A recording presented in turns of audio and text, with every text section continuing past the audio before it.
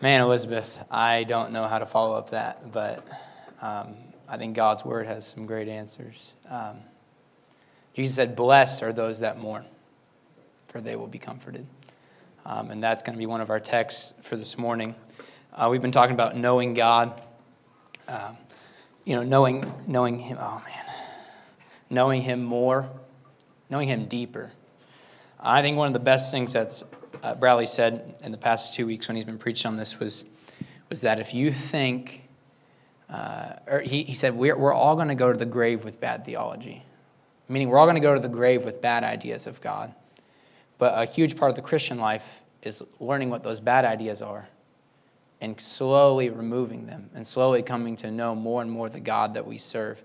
And if we can more and more day after day on this thing we call the Christian life, if we can more and more know God and know Him more correctly as revealed in Christ, it'll be a good life, my friends, and we will have a stronger relationship with God.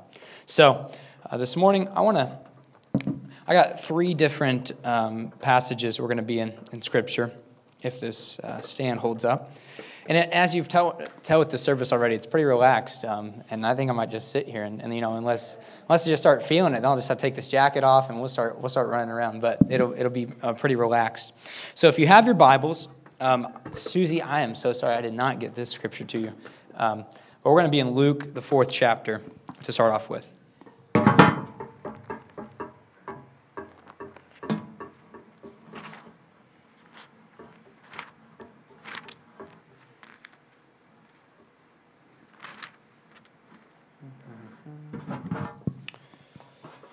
Sweet. If you got your Bibles, Luke chapter 4, go ahead and turn there. Man, it's kind of cold in here. Anybody else feel that way? I came here this morning before we took the bus out this morning. We've been taking out the bus. By the way, we've been doing bus ministry, so if you have friends that want to come to church but they don't have a ride, get them in touch with Pat and I, and hey, we'll go pick them up, won't we? We struck out a few times this morning, but that's okay. We're out here to get people. We're out here to get people into church so they can hear the Word of God. But before I did that, I came in here and turned it up to 72 degrees in here, but I don't know if it raised a lick, but that's okay. Luke, the 4th chapter. You'll have to take my word for it if you don't have your Bible. Jesus cast out a demon. Then Jesus went to Capernaum, a town in Galilee, and taught there in the synagogue every Sabbath day. There, too, the people were amazed at his teaching, for he spoke with authority. Once, when he was in the synagogue, a man possessed by a demon, an evil spirit, began shouting at Jesus, "Go away! Why are you interfering with us, Jesus of Nazareth? Have you come to destroy us? I know who you are, the Holy One of God." Jesus cut him short. "Be quiet. Come out of the man," he ordered. At that, the demon threw the man to the floor as the crowd watched, and then it came out of him without hurting him further. Amazed, the people exclaimed, "What authority and power this man's words possess!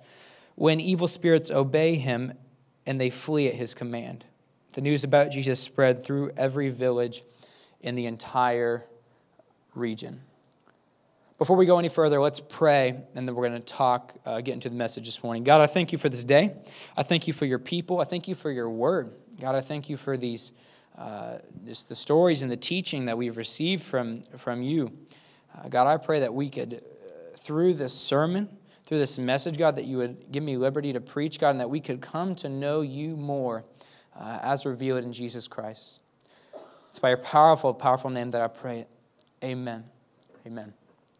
So I want to use this story in Luke chapter 4 as kind of the context for everything that we've been talking about. For the past 2 weeks, Bradley's been talking about knowing God, and I am doing the same this morning, but just furthering the work that he has done. In this story here, we see this guy at the synagogue named Jesus, right? We all worship him, right? He teaches with power and authority, not just very much the opposite of Bradley and I. Just kidding.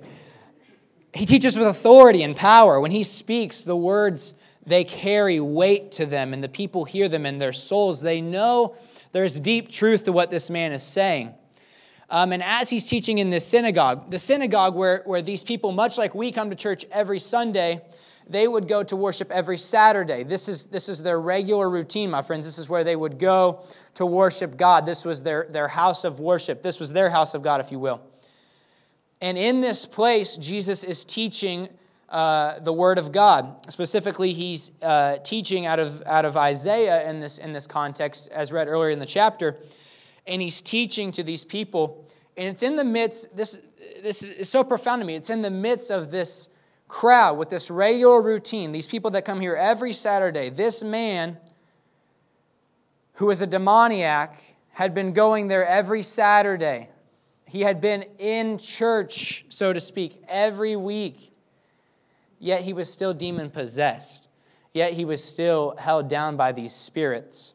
But when Christ spoke, whenever Christ taught, that demon had to come out of him. That spirit inside of him had to come out whenever Christ was teaching. Whenever Jesus comes on the scene, this man, his spirit's got to come out. But how does this relate to us? It tells me this. It means that we can be in church all the time, every week. We can be in the Sabbath every week, if you will. We can go to church every Sunday. We can do the Christian thing, but not know God. This man, this demoniac that lived in the area, goes to the synagogue every week. He's a regular there. He's a churchgoer. But he doesn't know God, my friends. He is far from God. He's the opposite of God. He is possessed by a demon. And oftentimes we're the same. Now, I'm not going to sit here and say that you're possessed by demons. I don't believe anybody here is. But I will say this, that oftentimes we have demonic thinking. We live our lives by going to church, but with false images of God, false views of God, which for our purposes today can be summed up in this. It's demonic thinking. It's thinking that is not of Christ. It's ways that we think about God and His kingdom that have they're not on par with what He is trying to do, my friends. And so in the same way, this is I said this is setting up for everything that Bradley is preaching, what I want to preach you this morning. In the same way that Jesus looks at this demoniac and He says, "Come out of the man," I pray that as we look into God's Word today, that we can say to the ways that we look at God and falsely, the ways that we have demonic thinking, the ways that we look at God and His kingdom here on earth in the wrong way, we can look at those ways and we can say, "Get out of the man." We can look at the ways that we might be falsely looking at what God is doing and what He wants, and we can say, maybe I want to think about this differently. Get out of the man. Get out of the man. My prayer for us this morning is that we can walk away from here knowing God a little bit more. Jesus cast out this demon. We've got to cast out our demonic thinking. With that being said, I want to turn to our second text for this morning, which is where we're going to spend the most of our time. This text has just been shaking me to my bones as of lately. It's something you probably memorized in Sunday school, something you probably memorized maybe at church camp or something. You wanted to get some points for your team. I'm going to try my hardest. I'm going to memorize all of these, and they're the Beatitudes, right? This is the beginning of Jesus' sermon, the Sermon on the Mount, the greatest sermon ever preached, if I might say so. Jesus' inaugural address to His kingdom here on earth. He's saying this is what the kingdom of God is like. And man, just read the Sermon on the Mount, change your life forever. If that's all we had, if we did not have the whole Bible, but we had Matthew 5, 6, and 7, we could live changed lives for the kingdom of God. And Jesus here is showing us through the Beatitudes, really what this kingdom of God is like. Really, it is the politics of the new kingdom. So, Jesus lived, to really understand more of Christ, we've got to understand the day that He lived in. Jesus was born, not on year one. Like most scholars predict that he was born somewhere around 3 or 4 BCE. Or AD, whatever you want to use. But He was born into the Roman Empire. So when we look at all of history, we see that throughout history there have been many empires, many civilizations, many armies, many different nations rising up, waging wars on other countries. We see this all throughout, but none like the nation of Rome, none with more power than the nation of Rome, none with more savagery, none with more brutality, none with more war-minded criminals than the nation of Rome. Rome rising up as the empire, above all empires, I might say. We call Jesus the name above all names. Rome was the empire above all empires, This was the real deal. This is what Jesus was born into. And I don't think that this was a coincidence. I think that God in His sovereignty specifically chose to put Jesus into the most vile, the most retributive, the most savage empire in all of history for a reason, because He came to completely flip it, my friends. He came to completely flip the way that we think about civilization, the way that we think about nations, the way that we think about empires. So it's not a coincidence that Jesus was born into the nation of Rome, because He came standing, I might say, in complete opposite of what Rome stands for. And He does this with the Beatitudes. He starts us off with the Beatitudes. So let's just look at this text here. Am I in anybody's way? I probably am. I'm not very graceful. Seeing the crowds, He went up on the mountain. And when He sat down, His disciples came to Him. And He opened His mouth and He taught them, saying, "Blessed are the poor in spirit, for theirs is the kingdom of heaven. Blessed are those who mourn, for they shall be comforted. Blessed are the meek, for they shall inherit the earth. Blessed are those who hunger and thirst for righteousness, for they shall be satisfied. Blessed are the merciful, for they shall receive mercy. Blessed are the pure in heart, for they shall see God. Blessed are the peacemakers, for they shall be called the sons of God. Blessed are those who are persecuted for righteousness' sake, for theirs is the kingdom of heaven. Blessed are you when others revile you and persecute you and utter all kinds of evil against you falsely on my account. Rejoice and be glad, for your reward is great in heaven. For so they persecuted the prophets who were before you." If you've never heard this before, then welcome. Because these are the politics of the new kingdom, my friend. We all have politics, right? We all have politics. Some of us in here, and I will say this side note, I think this is the beauty of the River Church. There are some of us in here who probably voted for Hillary Clinton. There's also some of us in here who probably voted for Donald Trump. But we stand under one name. We stand under one name under heaven, the only name by which men shall be saved, and that is Jesus, my friends. That is what binds us together in this place. And it's under Him and His reign, under His kingdom, that we live together here on earth. And so as we're together in this kingdom, just as we have politics in our kingdom, our nation right here and now, these are the politics of the new kingdom, my friend. Jesus is laying it out explicitly right here with the answer to this question right here. Who is really blessed? Who is really under the blessing of God? That's the question I really want to answer this morning. Who is under the blessing of God? Under God's politics, who receives the benefits, right? Under this country, we have benefits. We have people who receive benefits from the country. But under God's kingdom, who receives the benefits? Under God's kingdom, who receives the blessing? Under His eyes, who receives the favor, the provision, the providence? Jesus lays it out right here. He says, "Blessed are those who are poor in spirit. Blessed are those who mourn. Blessed are those who are merciful. Blessed are those who are persecuted for righteousness' sake." These are the people that in God's eyes and in God's heart, these are the people that are favored and blessed. And I said earlier, Jesus was born into the nation of Rome for a specific reason, to completely flip everything they had. Because under the nation of Rome, the people who are blessed are the people who are rich, the people who are powerful, the people who have it all together, the people who are organized, the people who are males, the people who are in their families, the people who are in the military, the people that are part of everything that they are doing. Those are the ones that are blessed under the nation of Rome. Those are the ones that are blessed under the kingdom of this earth. If you look all throughout history, the people who are held in the most high regard, the most blessing, the most favor, are the rich and the powerful. But I'm here to say that our God, as revealed in Jesus Christ, comes to say, no, it's flipped. It's the opposite, my friends. I've come to bring about a new kingdom, a new way. And He does this explicitly with the Beatitudes. If you take the Beatitudes here and you flip them, if you inverse them, if you take them and you make the opposite of each and every one of them, it will give you a great description of many of the nations of the earth, including Jesus' own, Israel, whenever they're under the thumb of Rome with the people there.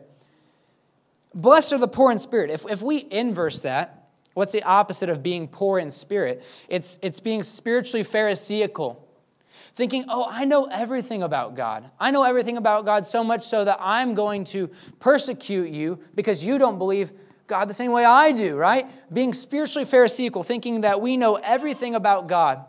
Rather, but God says, no, maybe the ones that don't know as much about me, they're the ones that are blessed. The ones that are poor in spirit, the ones that don't think they know everything about God, the ones who have a humble spirit when it comes to knowing me, those are the ones that are blessed.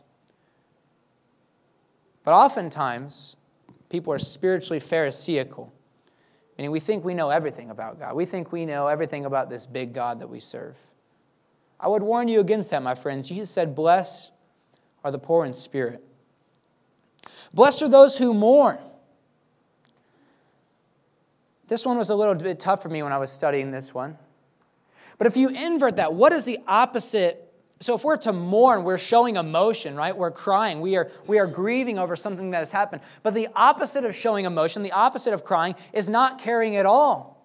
And oftentimes when we look at civilizations, when we look at the kings and the rulers, they don't care at all about what's happening to their people. They don't care at all about what's happening to the people, the subjects that are under them. But the God that we serve cares very much about his people. He cares very much about the emotional state of his followers. He cares very much about you. 1 Peter 5:7 says to cast all your anxieties on the Lord, for he cares for you.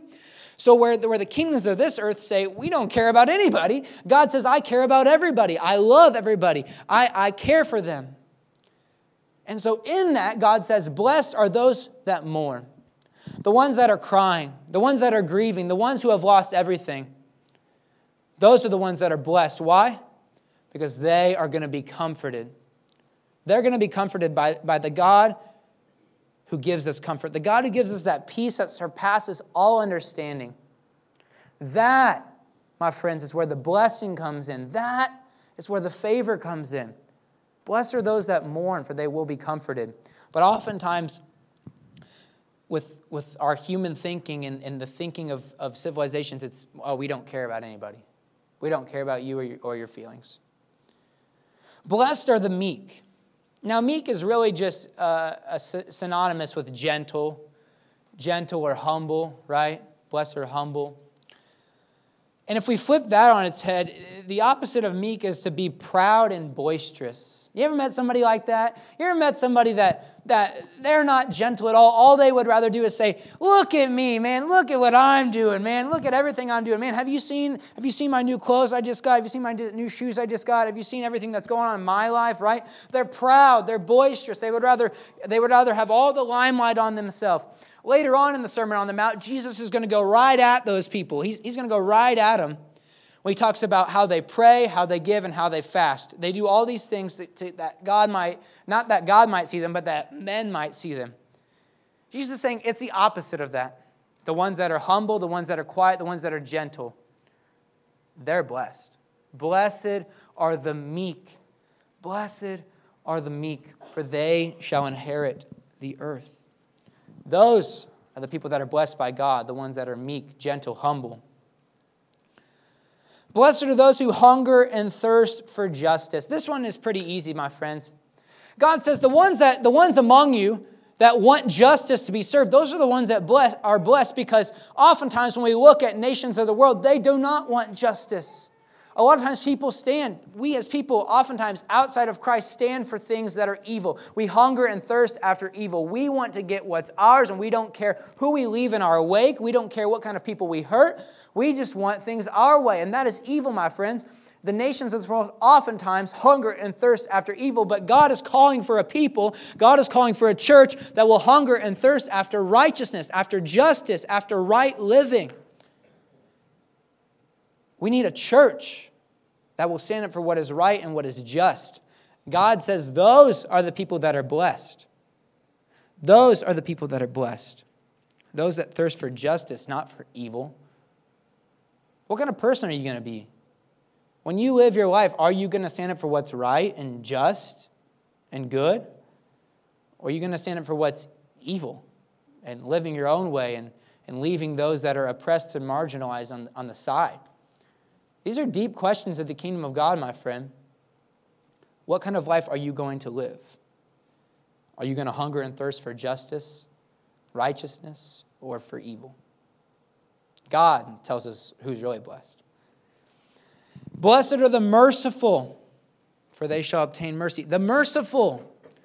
Man, this one right here, Jesus is going right at him. Blessed are the merciful, because oftentimes when it comes to the way that we do things, we have no mercy. We're merciless. We look at the people that are poor and oppressed and marginalized and we say, forget them. They're there because they made bad decisions. They're there because of this or that, the other thing. I can think of a million reasons why I shouldn't help them. But God is saying, no. God is calling you to a deeper level of mercy, my friends. God, what does the Lord require of me but to seek justice, to seek justice, to walk humbly, and to love mercy, or something like that. Anyways, I just butchered that. That was the worst thing I've ever done, I think. We're to walk humbly with God and to love mercy. That's what Micah 6:8 says. So love mercy. Will you love mercy in your life? Or are you going to be merciless? Everywhere you walk, are you going to walk with mercy in your heart, caring for those that have none? Or are you going to walk merciless? God tells us right here who is blessed. He tells us who is blessed. Blessed are the pure in heart, for they shall see God. Blessed are the pure in heart. This one is also easy. If you flip this, what's the opposite of being pure in heart? It's being defiled in heart. It's having evil in your heart, your soul, the control center of your life. If it's defiled, then we know it's not of God. So God says the ones that are pure in heart, those are the ones that are blessed. Because God desires us, my friends, to have pure hearts. He desires us, as Ezekiel chapter 37 says, He desires to take out the stony heart and to put in a heart of flesh. He desires us to have a heart that is pure, a heart that is loving, a heart that is after His gospel and His kingdom, my friends, a heart that is full of love. This is what the pure of heart is all about. We are to be pure in heart. Jesus said, blessed are the pure in heart.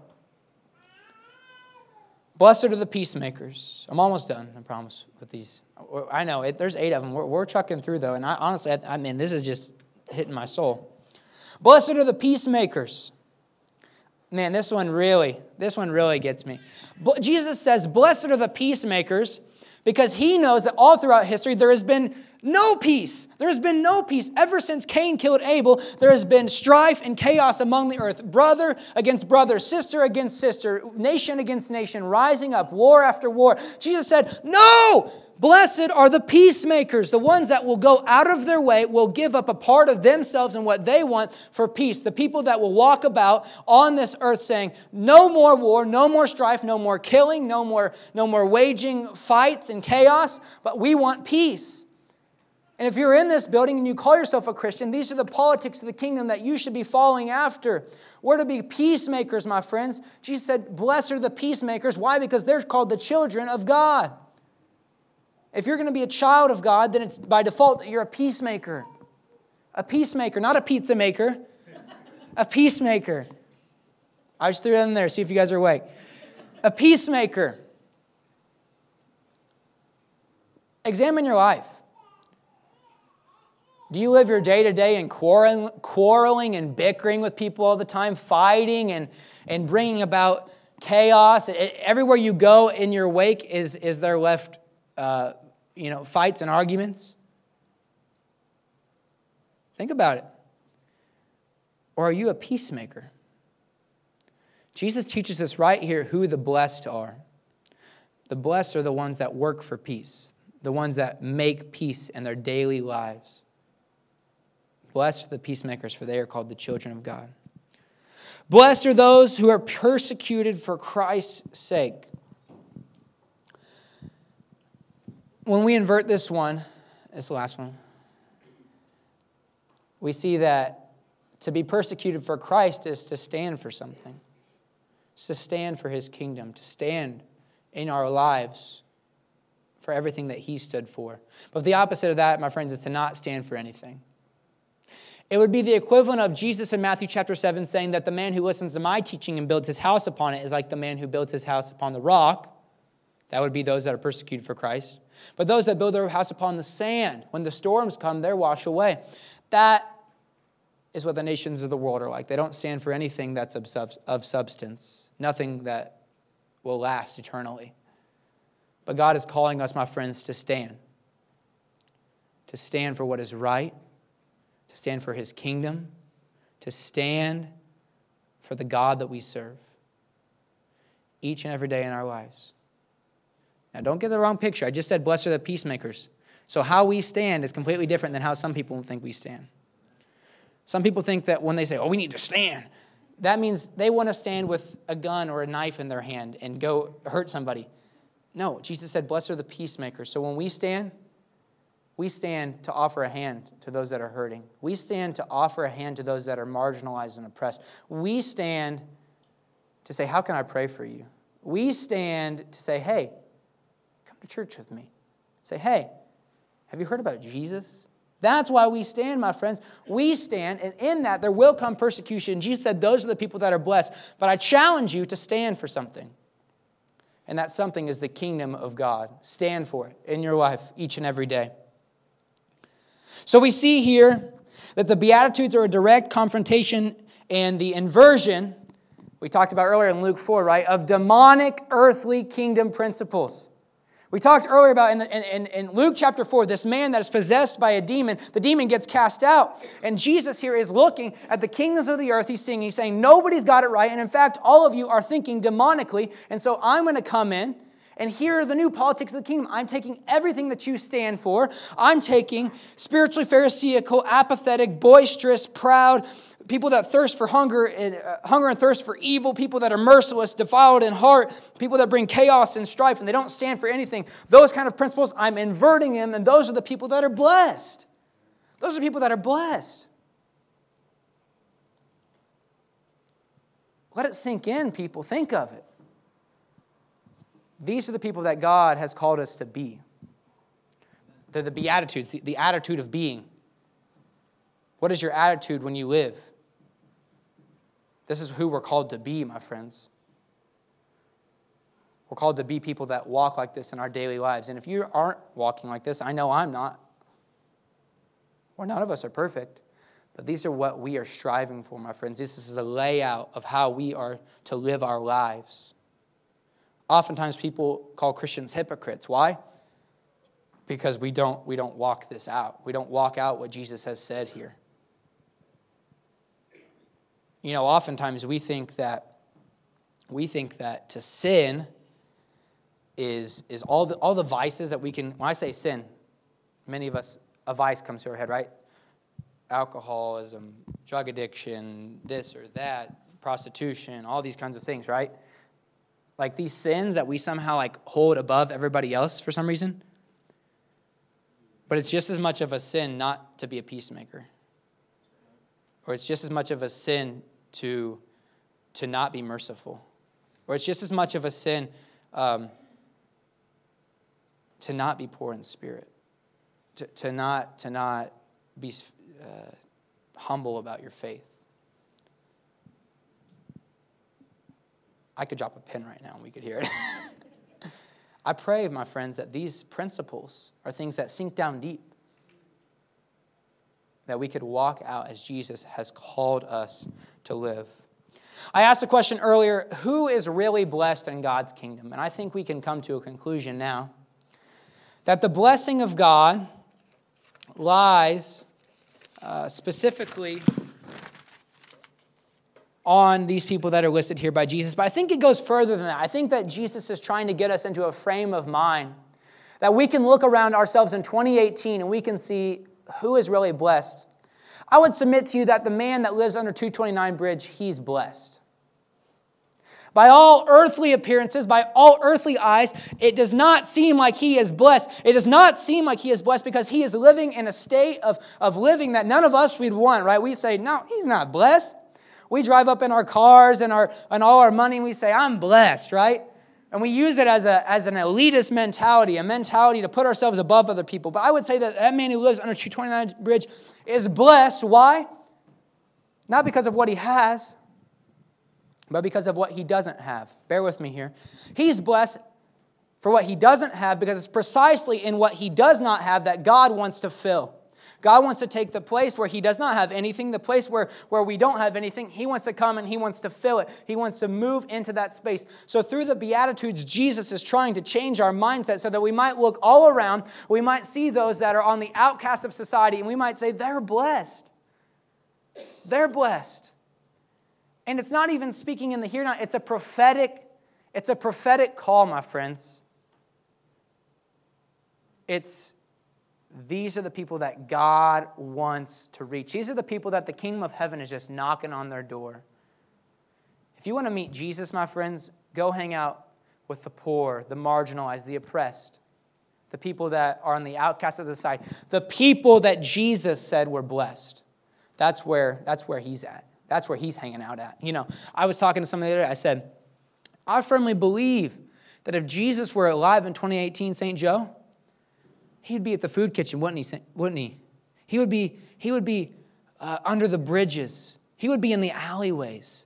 And then all us religious people, we'd get so mad. Jesus, why don't you come preach revival at my church? Why don't you come over here and preach at our church and hold an amazing service? He'd just be shaking his head. You missed the point. You've missed the point. These are the people that are blessed, my friends. These are the people where the blessing and favor of God really wants to come in. Where we talk, Pentecost Church, we're all about the presence of God and all about the heavens being rent open and the stairway to heaven, God coming down and communing with us. And I believe in all of that strongly. But if you really want all of that, I know where he's going to be. I know exactly where he's at. He's with those that are hurting. Psalm 91 says that the Lord is near to the brokenhearted. That he's near to the brokenhearted. The ones that are hurting, not the ones that have it all together, but the ones that are hurting, the ones that are broken. Elizabeth, I loved your testimony this morning. The ones that have nothing to do but cry in their bedroom at night. Those are the ones that are blessed by God. Those are the ones that he wants to touch. Those are the ones that he's calling us to, my friends. He is calling us to them. As a church, he is calling us to those people. This brings me to our last scripture for this morning. Luke 15:1. There we go. Sweet. This chapter of the Bible is very famous. It's a story of the prodigal son, the story of the lost coin, and the story of the lost sheep. I'm sure many of you who've been in church for years are familiar with these stories, right? A woman lost a coin. She cleaned everything in her house trying to find it. A man had 100 sheep. But one of them went astray, so he left the 99 to go find the one, right? The story of the lost son, that the son takes his inheritance, he leaves, he spends it on wild living. He decides, hey, I'm going to go back home, but I want to be a servant, not a son. But the father welcomes him back in as a son. It's a great picture of our salvation. All three of those stories are. But this is the very first verse of that chapter. And if we're going to get a glimpse in on where those stories come from, we've got to understand the context of what's going on here. See, guys, the Bible was not written with numbers in them. Smart people went in and said, okay, let's split this up into a chapter. Let's split this up into a chapter. So a better way to read all this would be to read Luke 14 before you read 15. And if you do, you'll notice that all of this happens at a dinner table. All of this happens at a gathering where Jesus is there and he invites people to come eat with him. But what kind of people does Jesus invite to come eat with him? Is it the president? Is it the ruler, the high priest? Is it the one that's in the most power? No. Who does Jesus invite to come eat with him? Now the tax collectors and the sinners were all drawing near to him. Just think about that. The tax collectors and the sinners, the drug addicts and the homeless, the ones that smell, the ones who don't have the nicest clothes, the ones that the people have rejected, the ones that everybody hates, the one that nobody wants, they all drew near to him. They all drew near to him. And off in the background in Luke 14, you hear the Pharisees complaining, what is he doing? And then Luke 15:2, the next verse says, who is this man that eats and drinks with sinners? Who is this man? Well, that man is our God, my friends. This is who we serve. The God that we serve says that the tax collectors and the sinners might come near. This is who God's blessing is really for.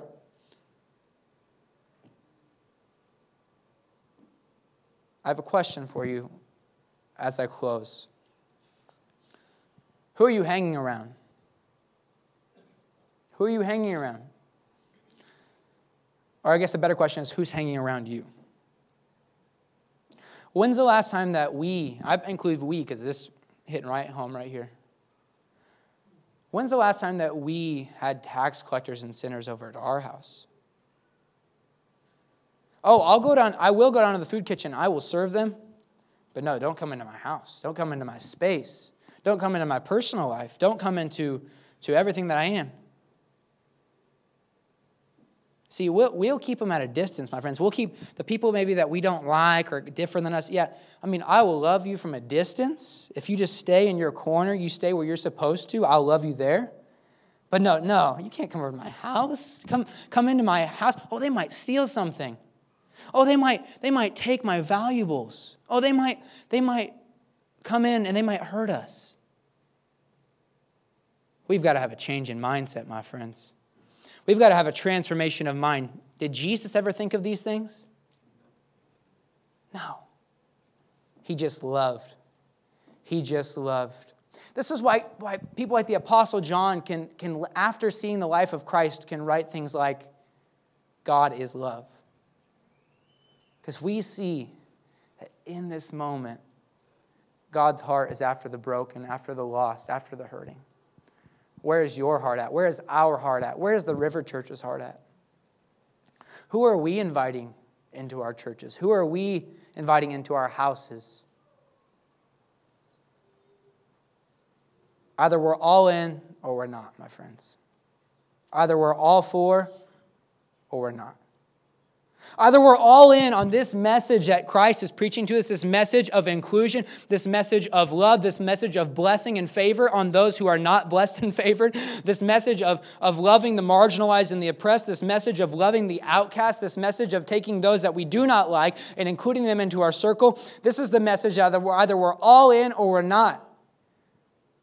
A lot of us in here are all into Jesus when it comes for us getting saved, but what about them getting saved?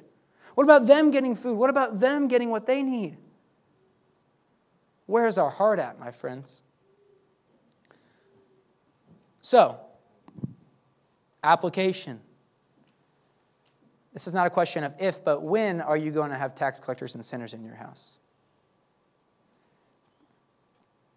I want our church to be not just hearers of the word, but doers of the word. Doers of the word. People that go out and live the life that Christ has called us to live. Either we're in or we're not. You know, there's a really famous scene where Jesus, he welcomes in another time people that are broken, people that are sinful, people that don't have it all together, the people that one of them is going to deny him 3 times and the other one's going to betray him. He welcomes those people in. We call that the Last Supper, my friends. We call that the Lord's Supper, the time where Jesus meets with his disciples and he says, you know, I'm going to die for you and the sins of the world. And this is my body broken for you. This is my blood shed for you. Now think about who he's talking to. Judas has not left the table yet. Peter has not left the table yet. Judas, my body is broken for you. Peter, my body is broken for you. So even in his last moments with his friends, Jesus' cry is to the broken and the sinful. The ones who he knows don't have it all together. The ones he knows are going to betray him. The ones he knows are going to leave him behind. But that's who he came after. That's who he's always come after. Didn't he come after you when you were broken and you were sinful, when you did not have it all together? He's still coming after me, and I'm still broken. I'm still sinful, but by the grace of God, each and every day, he's renewing me. But this is the heart of God, my friends. We need to come to know him more. I've been talking about knowing God. I pray that we can come to know the heart of God.